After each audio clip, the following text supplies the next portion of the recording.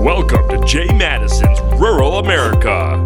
It's a journey through the stories impacting rural economies and country lifestyles. Jay Matteson's Rural America is also a production of Jefferson County Economic Development. Now here's Jay. Hey there, everybody. Welcome to Jay Matteson's Rural America. And that is me, Jay Matteson, along with our astounding, I came up with a different way to describe you today, Ron, that I can say publicly. Astounding Ron Robbins, our co-host and owner, partner in Old McDonald's Farm, North Harbor Dairy, and Robbins Family Grain. Thank you, Jay. How you doing, sir? I'm doing great. Hey, before we get to our guests, which, folks, we've got a really great guests joining us today, so make sure that you stay listening to the podcast here because we're going to have a really great conversation about the Farm Bill and all kinds of very important agricultural issues. But before we get into that, on the local level, we have a very important thing to announce, and that is round 2 of the Jefferson County Food Resiliency Grant Program. In 2022, we had round 1, and that was a program to help grow our local food supply. It was very successful. Jefferson County gave us a grant of $400,000. We had 26 different local farms and food businesses apply, and that focused on value-added food processing. And we did all kinds of great things like helped a local dairy farm that does on-farm dairy processing to make cheese and gelato. They were able to grow their operation. We did all kinds of projects like that. Well, today, with this podcast, we are announcing round 2 is available. Round 2, we have 2 different categories now. We have the first category is on value-added food processing. Again, Jefferson County's allocated $100,000. That we can award out in grants of up to $10,000 for value-added food processing. And we have a new category, and that is agricultural production. Agricultural production is for folks that are interested in, for example, let's say you have a fruit crop and you need to harvest it. You don't have the right equipment or there's a better way to do it, you can apply for a grant of up to $20,000 to purchase equipment or technology, things like that will help you improve your production of that particular crop. And we're focused on the 5 major food groups: fruits, vegetables, dairy, livestock. We also do honey and maple syrup. All of the information on this grant program, and we're starting to accept applications today, all of the information on this grant program is available at agricultureevents.com. That's agricultureevents.com. You can go on there, learn all of the information, and we've got a real easy way of applying there. So go there, check it out. But we're really excited, thanks to Jefferson County, the Jefferson County Board of Legislators, for allocating the funds for us to be able to grow our local food supply here in Jefferson County. So really exciting news, Ron. Yeah, great job, Jay. It's really, and it really segues into our guest today, and I'll let you do an introduction here, and then I'd like to make a couple comments in regards to kind of how this grant program really fits in and segues into our discussion. Sure. Okay, so it is my pleasure to once again introduce her second time on the show with us, Congresswoman Claudia Tenney. She is our Congresswoman for the 24th Congressional District, which covers most of Jefferson County. And Congresswoman Tenney serves on the House Ways and Means Committee and the House Science, Space, and Technology Committee. But I will say, Ron, before I let you take it away, I will say her attention to agriculture has been phenomenal. She's been here in Jefferson County. She's been talking to farmers all over her congressional district, and it's been fantastic. Absolutely, Jay. Congresswoman, welcome today. And it's really been amazing to see your engagement out here in the ag community across your district, which, is so diverse when it comes to agriculture. And I know today we want to talk a little bit about the Farm Bill and what's going on in Washington, D.C. in regards to agriculture. And, I get thinking about farm bills. And, I started farming in the late 70s. And probably the most notable farm bill was the 85 Farm Bill. And we still have policies in place today. Unfortunately, I think some of those policies are significantly outdated, but we still have policies in place today here in the United States that were put in the 85 Farm Bill. And when I think about what's going on around the world right now, and we talked about food resiliency here and the fact that, we're trying to grow local food here in Jefferson County, as is a lot of other communities across this nation, especially rural communities. But I think this is maybe one of the most important farm bills that I can ever remember in my farming career, maybe going back to that 85 Farm Bill when we had surpluses and everything else. But this is really a key time in history for Farm Bill discussions. Yeah, well, thank you so much for that kind introduction. And it's such a distinct pleasure for me to represent this district, this newly formed New York 24th Congressional District. Just for your listeners again, and for, so they know, this district actually starts north of Clayton in Jefferson County, goes all the way down and winds into Jefferson, Oswego, into Wayne, picks up the Finger Lakes, all the way out to Lockport. Wow. And so it's a very, very large district. But it has one really important thing in common, which is why I'm always talking to you guys, why I'm engaged. But this is the number one agricultural district in the Northeast, not just New York, but in the Northeast. So it's critically important, not just to New York, it's critically important to the entire Northeast and actually to our country, because we have a lot of really key assets. We have a lot of history, as you know, and we produce so many diverse items. I mean, you were just describing some of the things, but number one dairy district in the Northeast.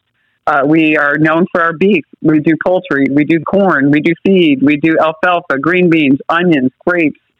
We have the huge, Finger Lakes wineries that are finally coming around and really getting their credit that they muchly, richly deserve. We have maple syrup and apples. Wayne County is the number 3 apple producing county in the entire nation. So only to be outdone by 2 counties in Washington State. And oh, by the way, we haven't received the kind of funding from the federal government to help cultivate a lot of what we do, whether it's the wineries or the apple producing. And we're finally getting some support on that.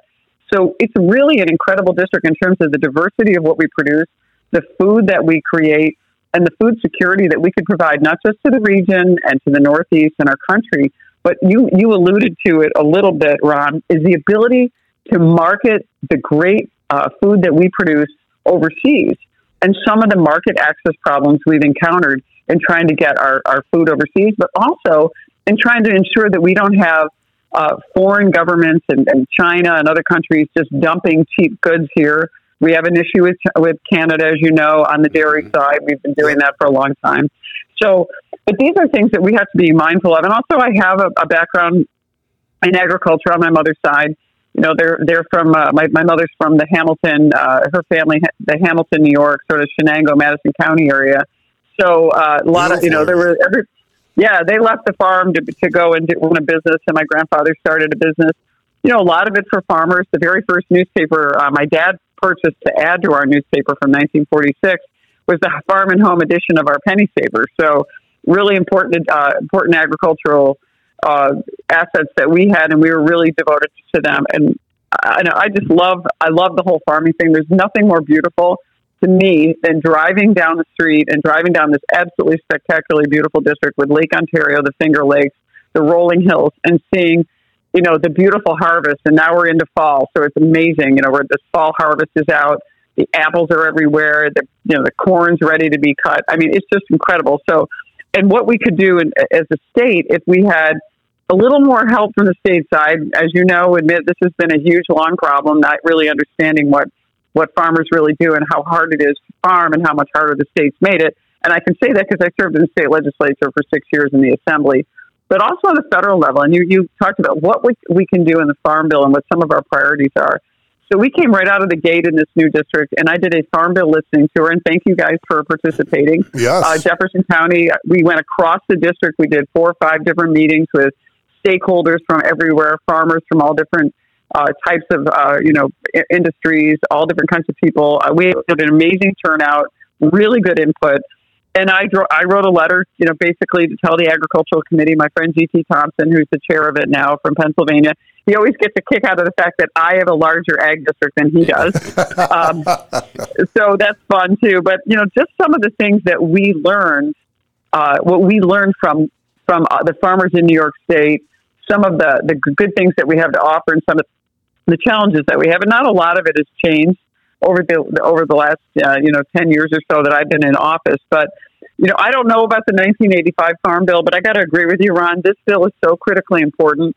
And before I get into some of our legislative priorities, which we were going to talk about on the Farm Bill, I do want to tell everyone that almost 80% of the Farm Bill, which was a big shocker to me when I first went to Washington, has to do with the Supplemental Nutrition Assistance Program, otherwise known as SNAP. So I was like, wow, isn't this about farmers and farming and USDA and milking, the margin programs? But, but be it as it may, we have to deal with this issue because It is so important right now where we are. And I'm a little worried about where we're going to be with the Farm Bill because right now we don't even have, the agricultural side of the appropriations process bill done, which we're hoping to have in August. I know we've been in touch with the chairman of the Ag Committee, T.C. Thompson's office, on a regular basis. The Probst is right down the hall from my office. And we're hoping to get it in August. We're hoping in September we can get a bill that we can get passed. And then move on to a 5-year farm bill. So we already even at the 1-year point, but a lot of really important things could happen that could make or break us in upstate New York. So, but go ahead. You want to say something? Sure. Well, I was just I was going to ask, why has that been delayed? How come we don't have that yet? Well, there's a lot of disagreement about spending, and I think every one of us, including every farmer I know, is very frugal, very careful with their good business owners, good with their money management.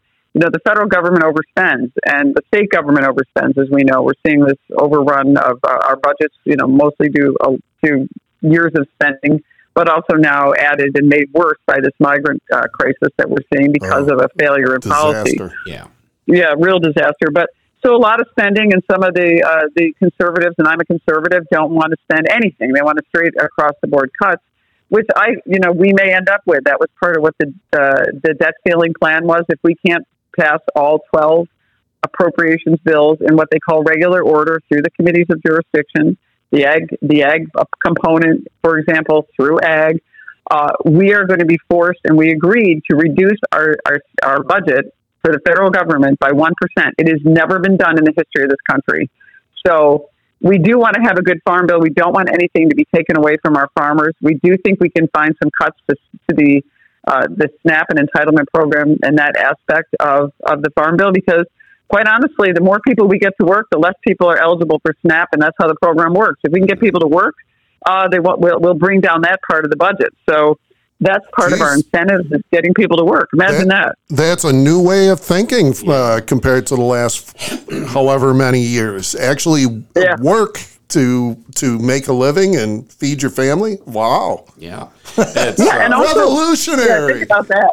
Yeah, well, and also remember, we are dependent on growth, as you all know. I mean, we need to have growth in our economies to grow and pull us out of some of these fiscal woes that we're facing. So that's another aspect of it. But let me just I know that just for your listeners, just a couple of things about the things we've asked to. We don't want to see any cuts to the existing Farm Bill programs.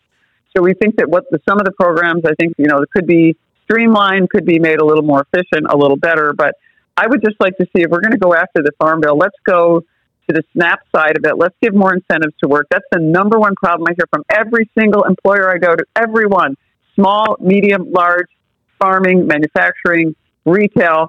Number one problem is getting people to come to work. So let's put some incentives to get people to come to work so we can produce the goods and services we need to grow our economy and also to pay our bills. Congresswoman, along those lines, a lot of times you hear from folks that, are sitting there eligible for programs like SNAP, which certainly during these inflationary times are vitally important. But a lot of times they'll tell you that if they actually go out and get a job, they tend to lose their benefits completely. So that's a big problem. I remember in my first term, which was 2017 and 2018, the Republicans held the majority in the House and the Senate.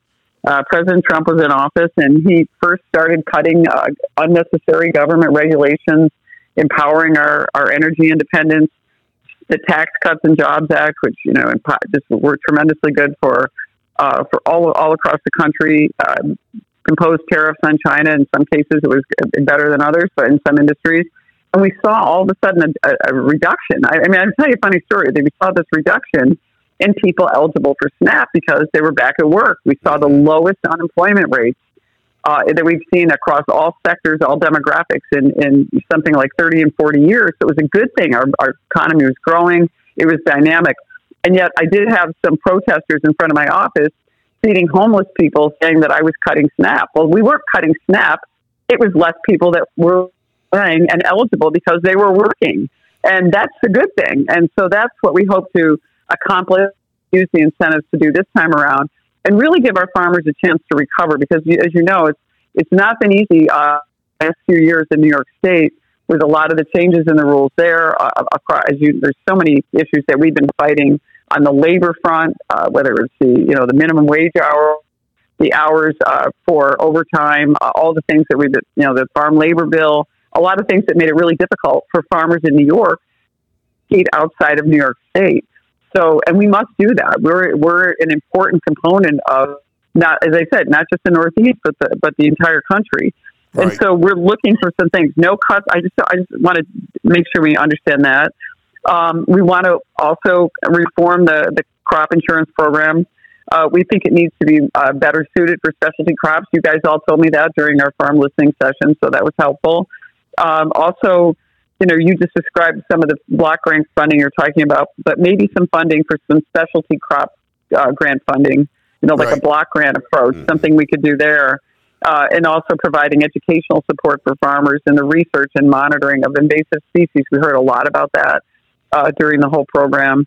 Also, the dairy margin coverage, Tier 1 coverage, that was something we're talking about, bringing that level for up to 5 million pound limit. Now that to better reflect some of the consolidation. That five, and I apologize for interrupting. That 5 million pound, that is designed. If that were to be included into the farm bill, that helps all of our farms, all of our dairy farms, be able to take advantage of the dairy margin coverage program. Correct, absolutely, that's a Farm Bureau priority as well. So we're glad we got the Farm Bureau on board with us on that too, and they're pushing for it. And I really think everywhere I go and everybody I've talked to, whether you're a small farm or a fairly large farm, you always have to think about how you're growing your business. And growing can mean a lot of different things, but you have to be able to improve profitability. And a lot of even smaller farms are consolidating in,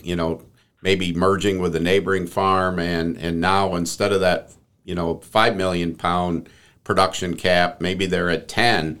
And there really leaves a hole there. And, being able, and let's face it, in the last few years, the DMC program has been crucial to dairy producers.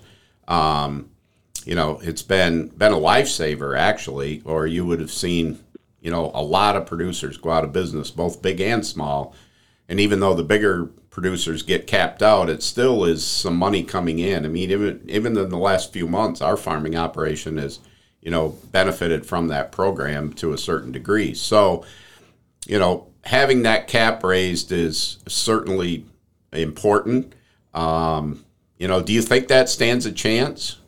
I think, from what I hear from GT, I think we have enough Democrats that would support it so we can get in there. But we'll see what that starts looking like as we get past agricultural appropriations on that side, and then get into the Farm Bill. But these are what I'd like to see in the Farm Bill. The other thing that I hear about a lot, especially the smaller farmers, is we're asking for greater transparency with the profit margins of the dairy processors.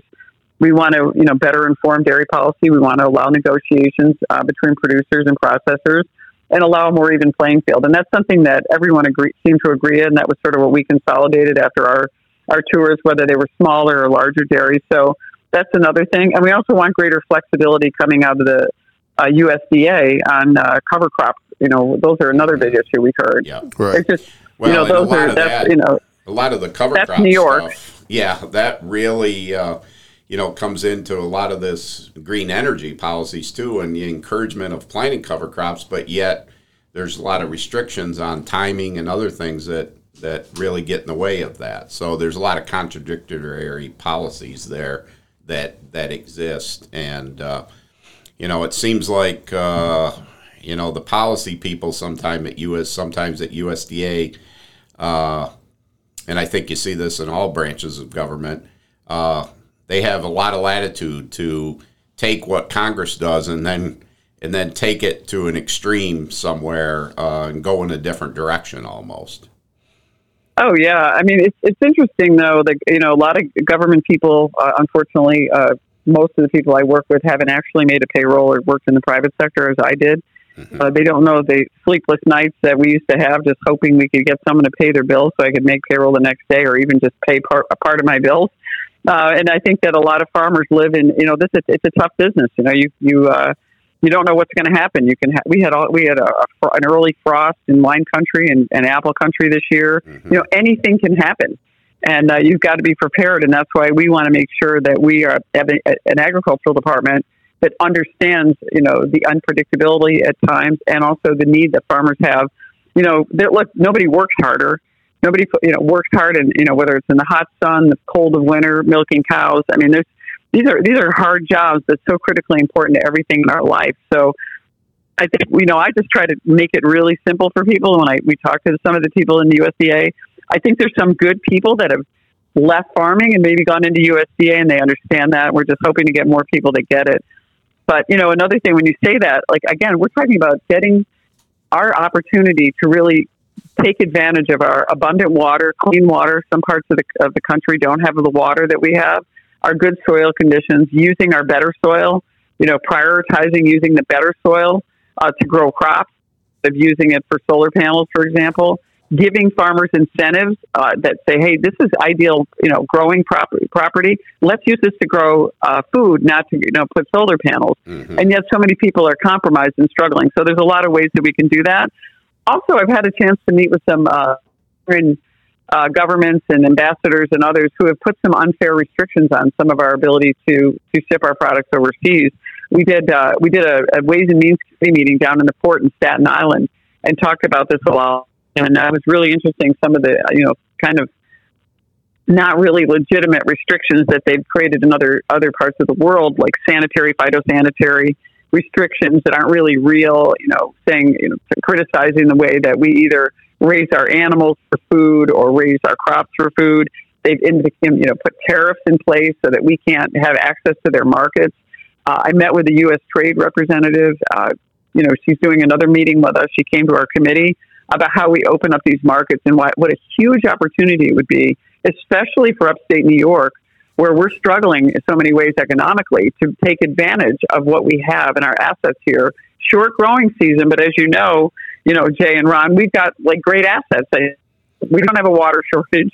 We've got the Finger Lakes. We've got Lake Ontario. We've got a lot of great opportunities that we could actually really make some headway here. But we need to have government help as opposed to get in the way. And one of the points I'll make, since you mentioned that, is here in Northern New York, one of the frustrations we have when it comes to, and this is on a small scale but very important to Northern New York, is the tariffs or taxes, whatever you want to call them, that Canada puts on U.S. wine and alcohol problems. I think it's mostly wine.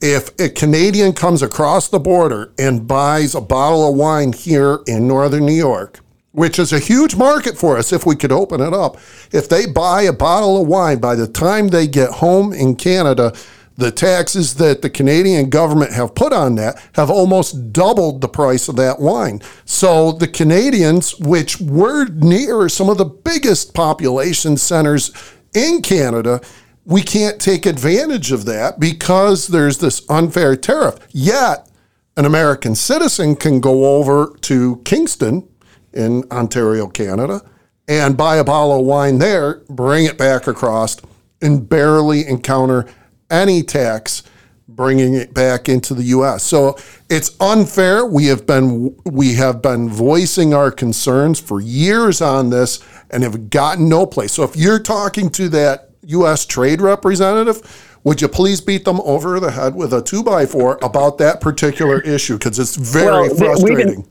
We've been talking about that. Remember, it's not just in the Northeast. It's way out in the Northwest.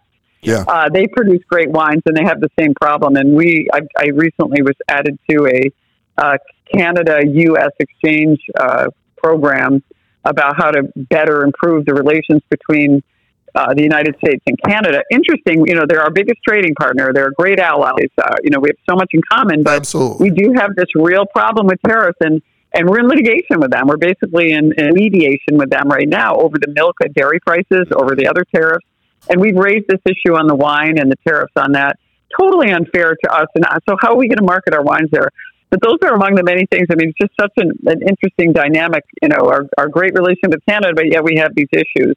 I'm just trying to think of what else we got to get in there. Just want to give you a couple. We got so much. We could probably talk for hours about ag. I wanted to tell you some of the things that we are doing, though. Speaking of wineries, there's bills that I introduced that I want to get in the Farm Bill. One is the Fairness in Vineyard Data Act, and this is everything's bipartisan. This legislation will require the federal government to perform a nationwide grape statistics survey and increase its annual grape data location from the top two largest grape producing states to the top 5, which brings New York in. So New York doesn't get to be part of the top 5 unless we get this bill in, which would give us great surveys and access to the Finger Lakes wineries and vineyards and give them the latest and the best technologies so that they can produce the best wines. They're still producing great wines. They are, even though my California friends give me a hard time, 3 of the last 100 of the top 100 wines last year were developed in the Finger Lakes. And I'm talking like all across the United States and parts of Canada and other areas. So we are really coming up to speed on the wine. Another thing that I'm doing.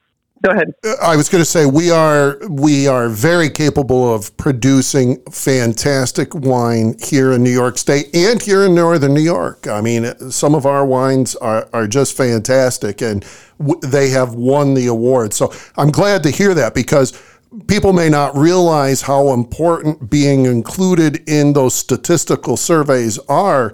They may think, well, what's the big deal about that? Well, when you get included in the surveys, all of a sudden, now your data is part of it. People can see, oh, New York, they're a big wine producing state. Didn't realize that. That it helps open doors for economic development programs, bringing people here. It is very important. So thank you for doing that.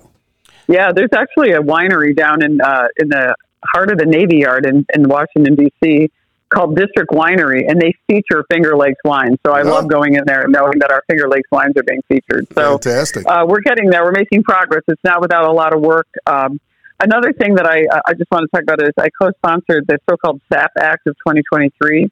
This is another bill that will ensure that USDA consults with maple syrup producers when directing research and educational priorities under the ACER Access Development Plan. So New York is the second largest maple syrup producing state in the nation. We got a lot of it in New York and a lot of it in our district as well.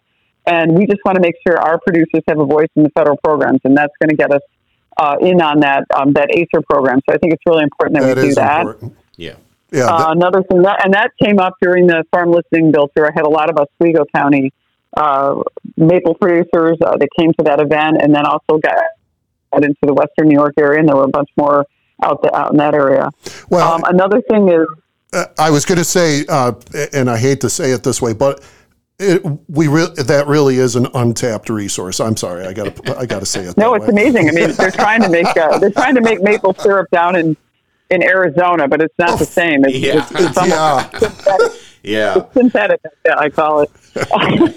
Anyway, another thing, this is something about, again, expanding our ability to use and grow and use our great soil and water resources.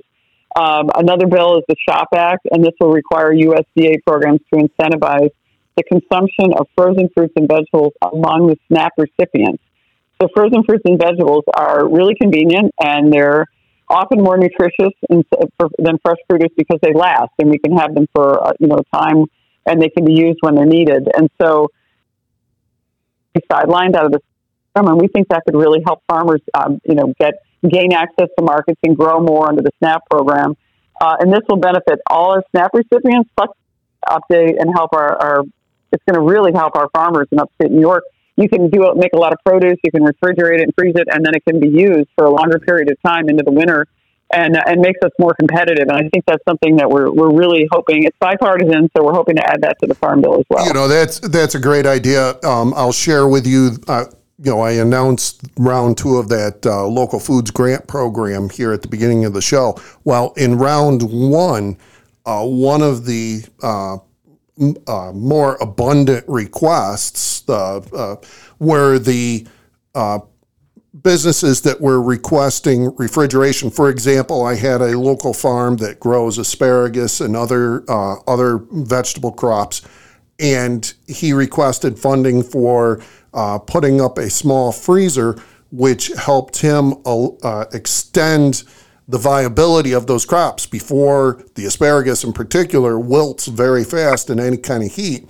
And so he couldn't keep that crop available to consumers for the length of time he'd like to. By getting the funding through our grant program, he was able to extend his season for selling the asparagus fresh, and that helps our local food production. So this program that you're talking about is very valuable. It's very important to agriculture. Imagine a simple fix that could really help us and really grow the revenues for our farmers. Yeah. The one last thing that we want to get included there's other bills that I'm co-sponsoring too, but this is another key one. That's the Dairy Pricing Opportunity Act of 2023, and you all came to me with this during the Farm Bill listening session. So, in the last Farm Bill, which was 2018. The federal milk marketing order system was reformed to set the fluid milk price as the average price for milk used in cheese and the price for milk used in butter in dried form. But this change has not really worked, as you know, and so it's resulted in a lot of dairy farms losing millions in revenue. So what we've done is we'll return the fluid milk pricing to the previous higher of instead of the average of, and require a report on dairy producer costs to ensure our farmers are fairly compensated for the milk. And I think that it was intended in 2018 to be helpful, but in fact it wasn't. And so we want to make sure that the farmers are getting the higher of instead of the average of, because it literally made it's millions of dollars in difference and could really help our farmers out. So that was another issue that you all brought to me, and I appreciate that, and we're in on that bill as well. Yeah, and that's really, really important because, during the pandemic, we saw Class 3 prices really take off, cheese prices, and we saw the butter, non-fat dry milk prices just crash. And ultimately that during that time cost producers an awful lot of money because we were using the average. So you had a very low price in the butter side. You had a very high price on the cheese side. Had we been the higher of, we'd have been fine. Now, recently it was just the opposite. Here in the last few months, we saw cheese prices crater. We saw, class 3 cheese milk get as low as $12 a hundredweight. Well, the class 4, the butter non-fat dry milk price stayed up $18, $19. So we again experienced only just the opposite from the pandemic, which cost us a lot of money. And we saw producers in some parts of the country really got nailed with that. I mean, fortunately for us, here, 60% of our price is from the butter, non-fat, dry milk side, so we were shielded a little bit. But yeah, that's a big deal for dairy producers. Yeah, and I think it's important too that this is all bipartisan, which is why we hope we can get it into the Farm Bill. We're hoping that obviously we'd like to see, as again, I don't want to see any programs cut. On the farming side, I think there's a lot we can do to incentivize SNAP and really get people out. And we do have a crisis now. I see this as an employer, our family business, also dealing with just everyone I meet. I've been touring businesses across this entire district, and I hear about it when I was in the small business from across the country. Again, we need to get people back to work. We need incentives for people to go to work, not to stay home. and to be productive. And if we're productive, we can bring in revenues, we can start cutting away at our deficits and our debt, which are things that we need to do to have a strong nation. We need to stand up and be strong across the rest of, being beleaguered with debt and costs and an out of control border. It's the opposite formula for what we need to do. And I just think we have this tremendous opportunity in agriculture with the country and the natural gifts that we have, our God-given gifts in our region and our country to be able to produce food. Where so many other areas, especially upstate, we do have harsh winters, but when it comes to the growing season, for the most part, we get pretty lucky. We have a few frosts, a few things here and there, but the technology is just getting better and better. We're producing amazing food.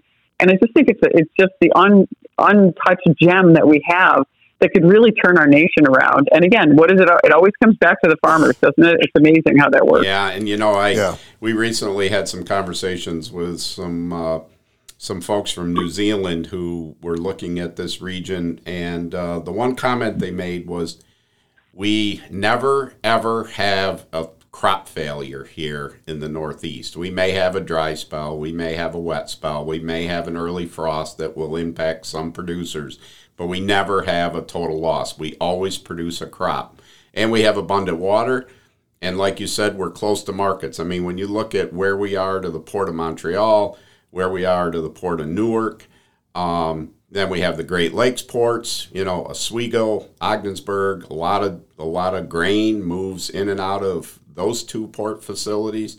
We're so fortunate to be positioned, and your district just really encompasses all those great resources. I mean, it's amazing. Yeah, it really is. Oh, absolutely. It's tremendous. I mean, you drive around, you see it, and you see so much potential. I mean, it's already... everything's in bloom and it's phenomenal, but the potential is just amazing. I just think we need to do that. We've got to take control of this country, and we've got to get these are. I know things are cyclical, but I feel like we're at a point where we really need to turn things around. And one of the things I do as a member of Congress, which I guess I'm the only one that does it, and I don't know why, but even the sort of the liberal kind of far left leaning media does compliment me for one thing, and that is that I explain every vote that I take on the House floor in detail. And I do that because I want to be as transparent as I can be, but to inform the people that I represent so they know what's going on in Washington, so we can decode some of these bills that sound good but really aren't, things that look like they're good but they're really not. It comes maybe from me owning a newspaper and being a publisher in the background, also being a lawyer, but also caring so much about our country and that concept of self-governance and everything that represents the farmers represent in our country, to have your tract of land, to grow, to produce, to sell to your neighbors, all those concepts that are really part of the great American history. And yet we need to get back to that. And that's what worries me, is that we aren't recognizing that if we're not self-governing and we aren't deciding what our fate is, the government will do that. And that's where we'd love to have government out of the way. But we need government to get us to the point where we, especially with the Farm Bill, we need government to get us where we can be self-sustaining and get ourselves back on track, because we're just overburdened with, just a large government that's often not helpful and also often confuses our constituents and our citizens. Yeah, government should be taking down barriers, not putting up barriers.